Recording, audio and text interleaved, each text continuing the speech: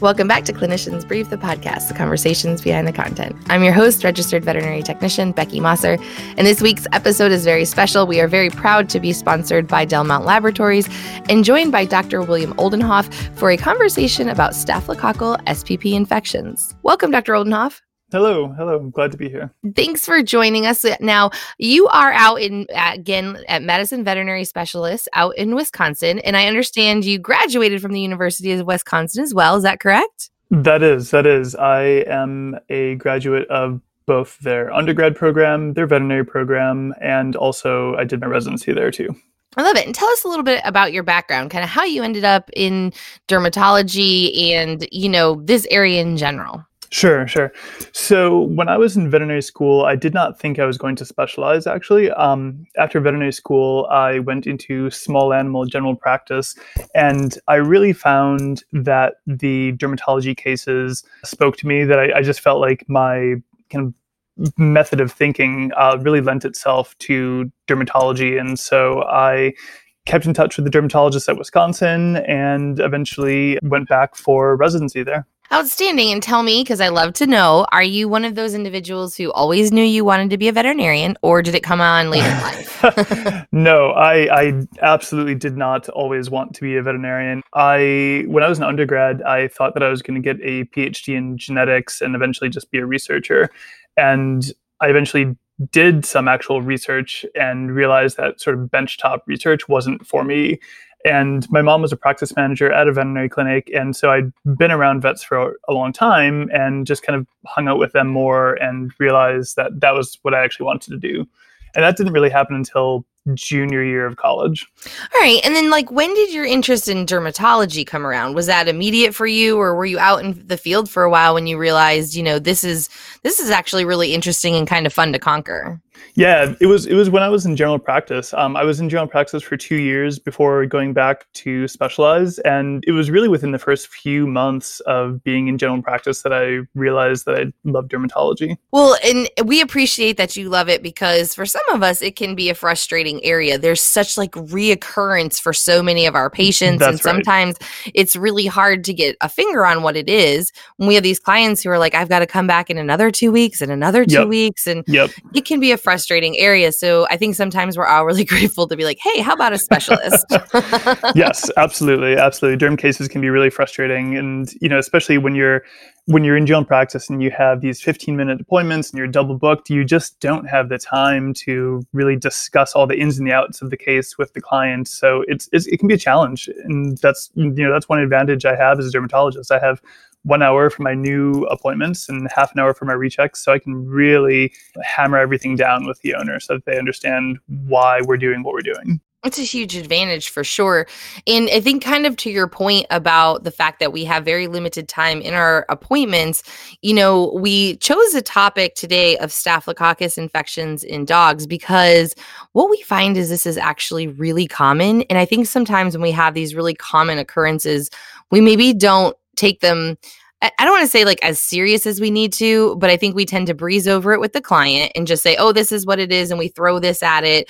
And we're not always really getting to the root of the problem, but it's common, right? We're seeing it all the time. It's extraordinarily common. And it's common because staph organisms are on every dog and every cat. This is part of the normal flora of our pets. And so there's this list of things that can go wrong, and it's a list of about thousands of different things that can go wrong with an animal, either on their skin or even internally, that can just cause enough abnormalities that the staph overgrow on the skin.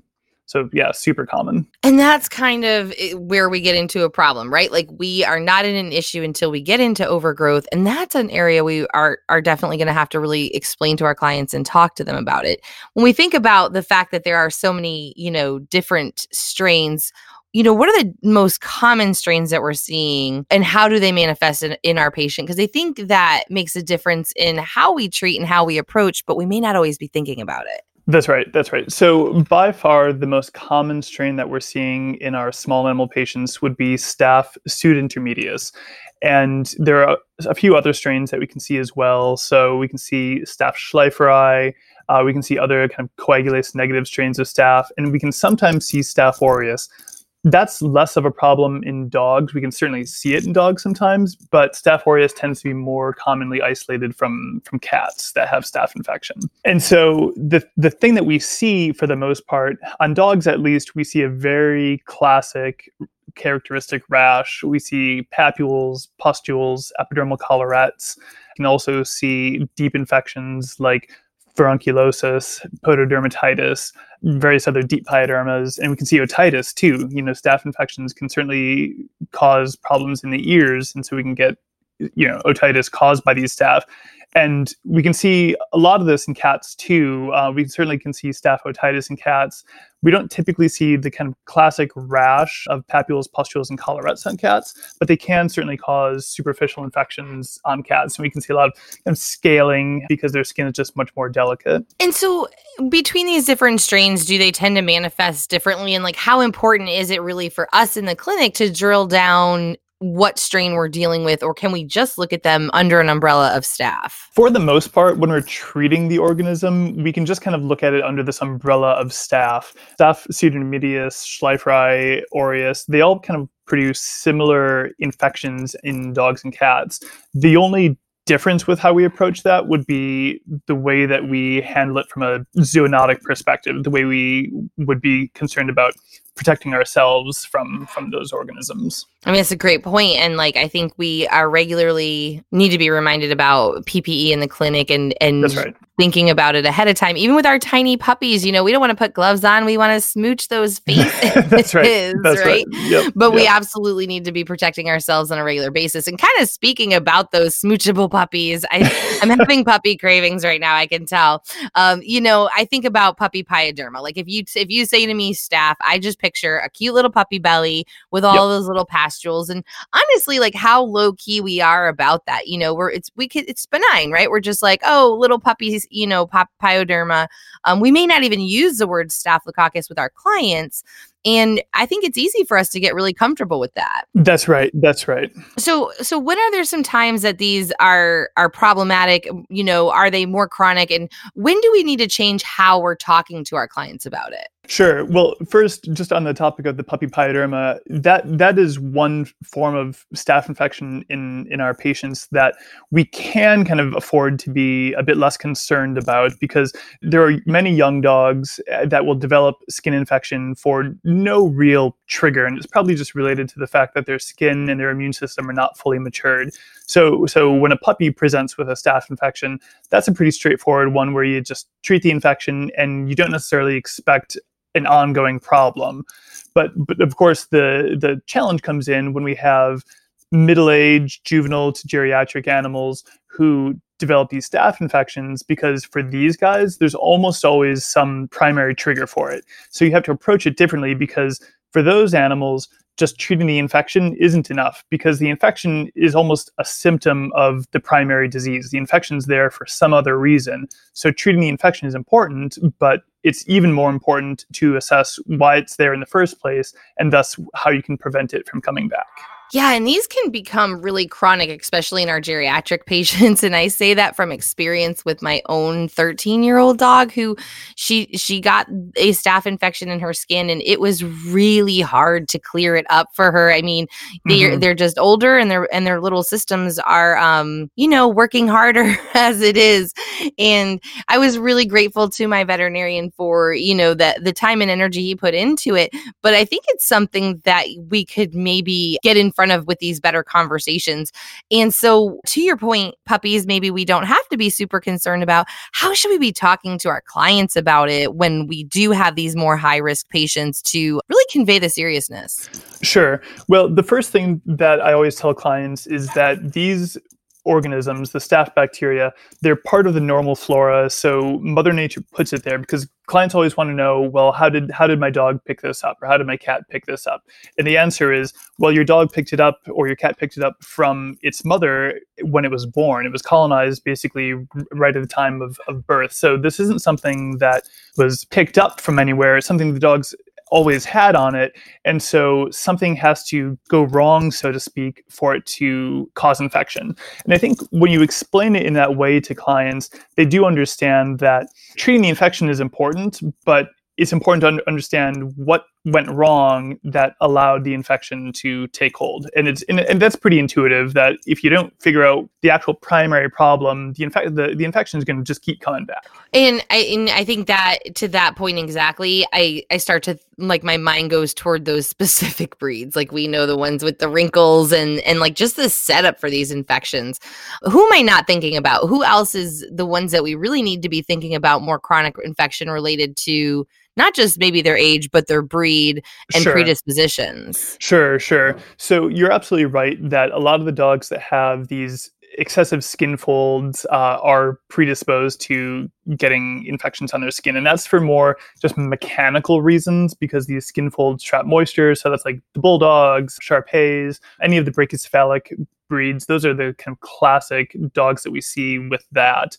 With regard to other breeds, so we see in German Shepherds, we see this condition called German Shepherd pyoderma, which is this deep pyoderma caused by an immune deficiency that is genetically determined in German Shepherds. So it seems like it's probably like a lymphocyte or IgA deficiency that we see in these guys. And is that lifelong? Does that show up in puppies, or do we start to see that later in life with those guys? So even though these animals are most likely born with this deficiency, we often don't see it until like middle age. And then once it shows up, it is for the most part an ongoing problem that really requires aggressive treatment to prevent. It's funny because in the beginning you mentioned your interest in genetics. And so are there genetic markers that are indicated for these guys? Can we test them early to find out if this is something that we could get in front of at a younger age? That's a very good question. Unfortunately, it's not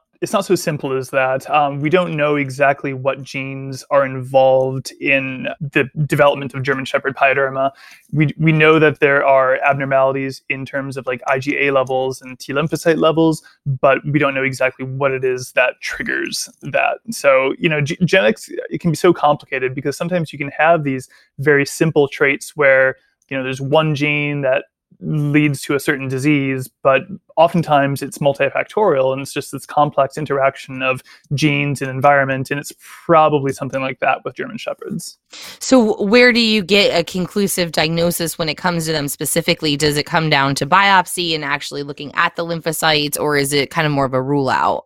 It's really more of a clinical diagnosis. When German Shepherd presents with kind of multifocal, deep skin infection, certainly you can do a biopsy and should do a biopsy to make sure that it is just infection and not something more insidious. But if you biopsy and you just see kind of evidence of infection and it's German Shepherd, then you've got your diagnosis. It's German Shepherd pyoderma. Yeah. Well, and I guess, so in this case, I guess, makes me think about the resistance factor, right? Because if we have these more chronic cases in German Shepherd pyoderma, or these dogs that are presenting and are having kind of these consistent cases reoccurring, and even when they're not, let's be honest, clients are now even so aware of antimicrobial resistance that they're asking us about it. So can you speak a little bit to that point? How much do we really need to worry about it? We do definitely need to be worried about it, because we are absolutely seeing a lot more resistance amongst our staph organisms. And methicillin-resistant Staph pseudontumidis has actually become a pretty common pathogen in animals. And this is relatively new, and it really just mirrors the increased prevalence of MRSA in the human patient population. It used to be that a clinician could just pick an antibiotic and you'd be reasonably assured of success. But unfortunately, this is no longer the case. It is reasonable to empirically choose an antibiotic, first-line antibiotic at first. But, if an animal has recurrent infections, or if the treatment for the pyoderma didn't resolve the infection, you really need to be doing a culture to look for whether resistance is present. And we're seeing more of this resistance because, we exerted selection pressure to select for these resistant strains. Historically, veterinarians and physicians as well, we've just overused antibiotics. And bacteria are not stupid. They know how to develop resistance mechanisms to protect themselves. And when we're just giving antibiotics over and over, that really just encourages resistance to develop and then spread throughout the population. That's, so for us, how often should we be going ahead and doing cultures and sensitivity? Do we, what's the best way for us to approach and to not contribute, I guess, to the resistance? Yeah, so culture is definitely an underused tool. My kind of rule of thumb is if an animal has had antibiotics more than twice in the last year, regardless of whether the antibiotics worked or not, I will do a culture. And if an animal has a staph infection that has not responded to treatment, then that should automatically flag that dog for culture, because you don't want to just pick a different antibiotic because you don't know what's going to work at that point. And you don't want to just take a sort of best guess approach. You want to pick something that you know will actually work. All right. So what about the opportunity to culture in clinic? I know that for some practices, they are, doing this in the clinic. And what is your feeling on that? Or is this something we should always be utilizing an external laboratory for? So I would absolutely recommend that the cultures be sent off to an external laboratory. Culture can be challenging to do in hospital because there are all these different breakpoints that are needed to be used for determining whether an isolate is susceptible or resistant. And it's important that the appropriate breakpoints be used, meaning it's important for our animals that breakpoints based upon dogs and cats be used rather than breakpoints based upon humans, because something that is susceptible using one breakpoint may not in reality be susceptible. It may actually be a resistant organism. So this is something, again, don't cut corners here. Send it off to a microbiology lab and be confident with those results.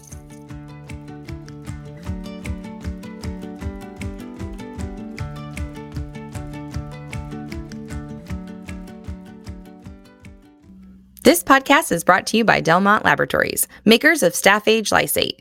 SPL is the #1 staph biologic for the treatment of recurrent canine pyoderma.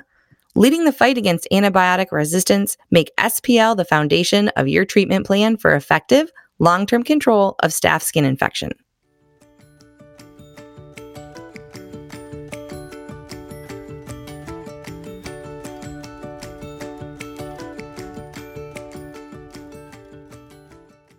Okay, so I love data. It's my favorite thing. So dazzle me with the data. How much are these staph strains being studied? And do we have any reference data to source to know what we might want to reach for when it comes to treatment of these kind of more reoccurring staph infections? Sure. So there is a lot of research being done on staph infections in dogs and cats. To kind of briefly summarize all of this, because there are a lot of consensus statements that are out there for treatment. But basically, the broad consensus is that if an animal has staph infection, if it is possible, topical therapy is always the best therapy. And of course, that's not possible for every patient, because maybe an infection is too deep for topical therapy to work, or maybe the owner is incapable of applying topicals like chlorhexidine shampoo and mousse every day, which is what you need to do. So if it is possible, topical therapy is always the best thing to do. If a systemic antibiotic is necessary, then generally we recommend that you pick a cephalosporin. So cephalexin is a really good choice. And after that, if an animal has infection and it's not responding to that beta-lactam antibiotic, that would be the time that a culture would be indicated.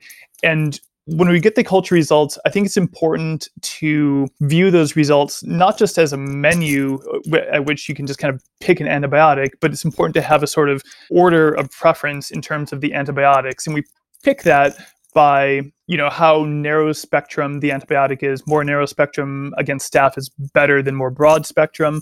And we also choose based upon risk of adverse side effects. So the general consensus would be, after the beta-lactam antibiotics, clindamycin would be a good choice.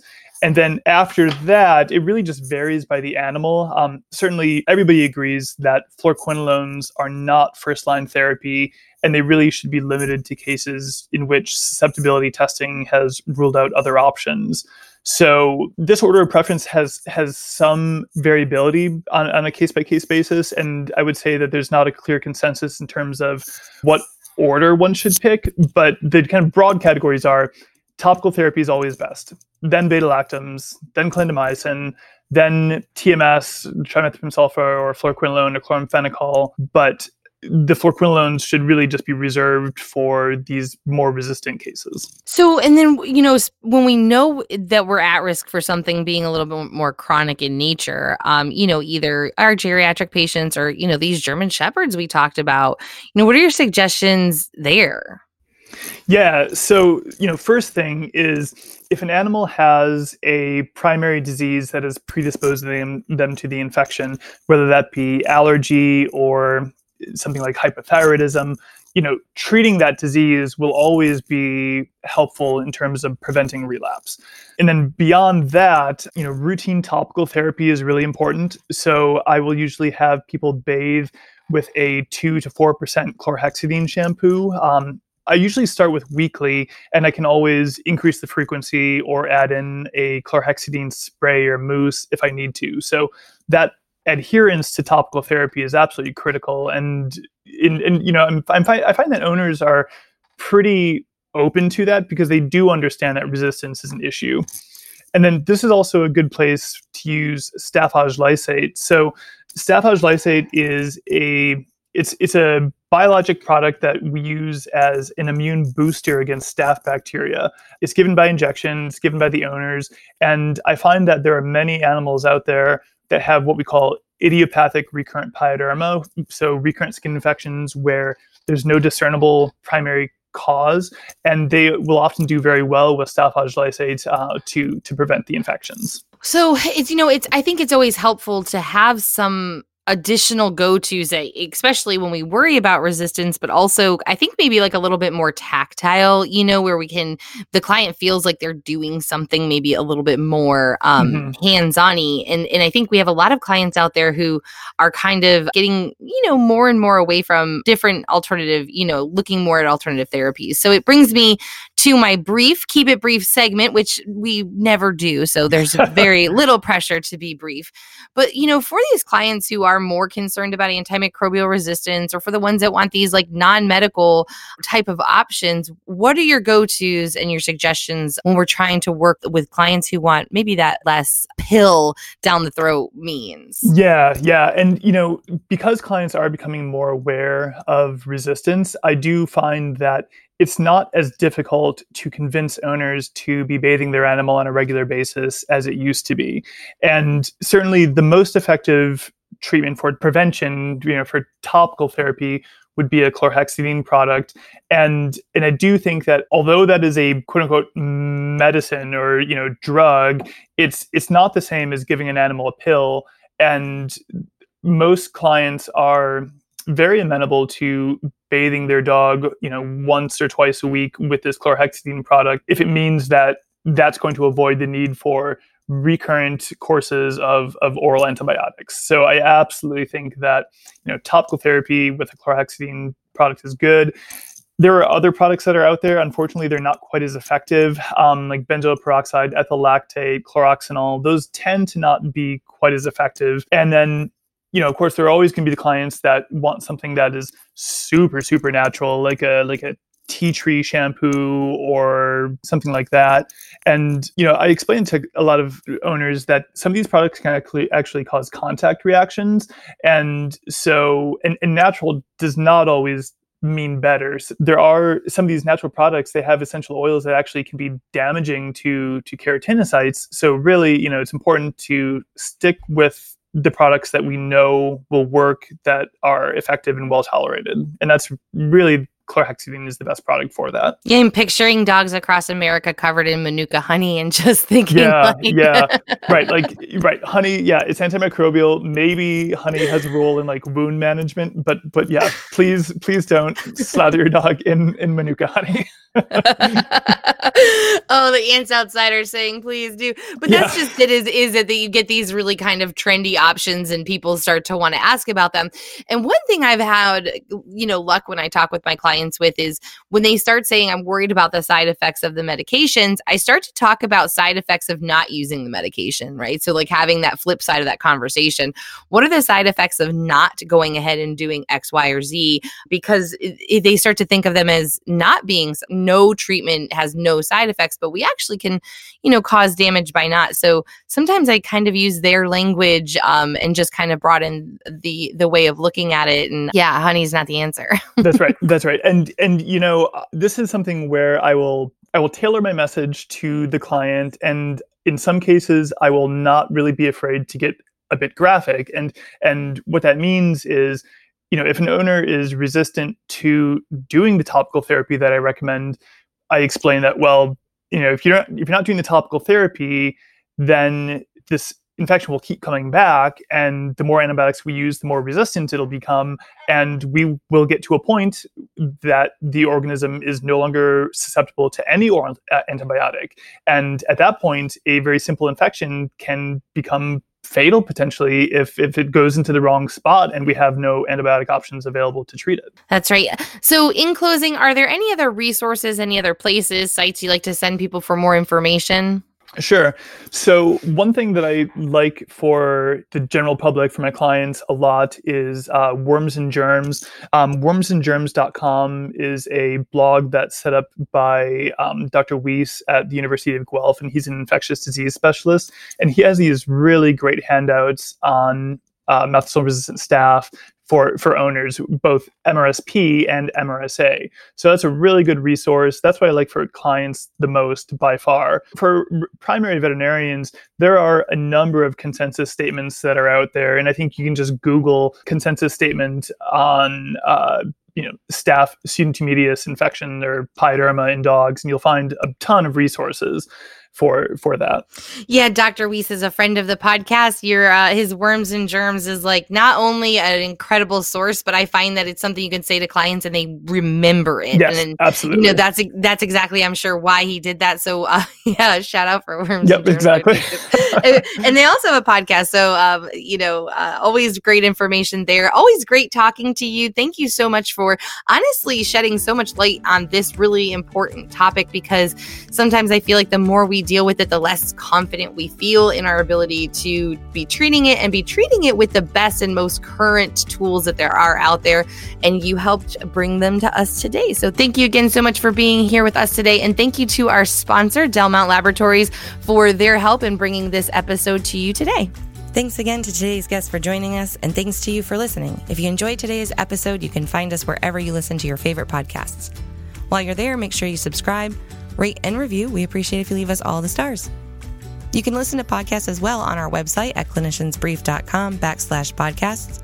You can find us at facebook.com/cliniciansbrief, on Twitter at cliniciansbrief, and on Instagram at clinicians.brief. You can also drop us a line at podcast@briefmedia.com. Clinicians Brief, the podcast, is a Brief Media production, produced by Alexis Ustry, sound by Randall Stupka, hosted by me, Becky Mosser, with special thanks to production assistant Michelle Monkrez.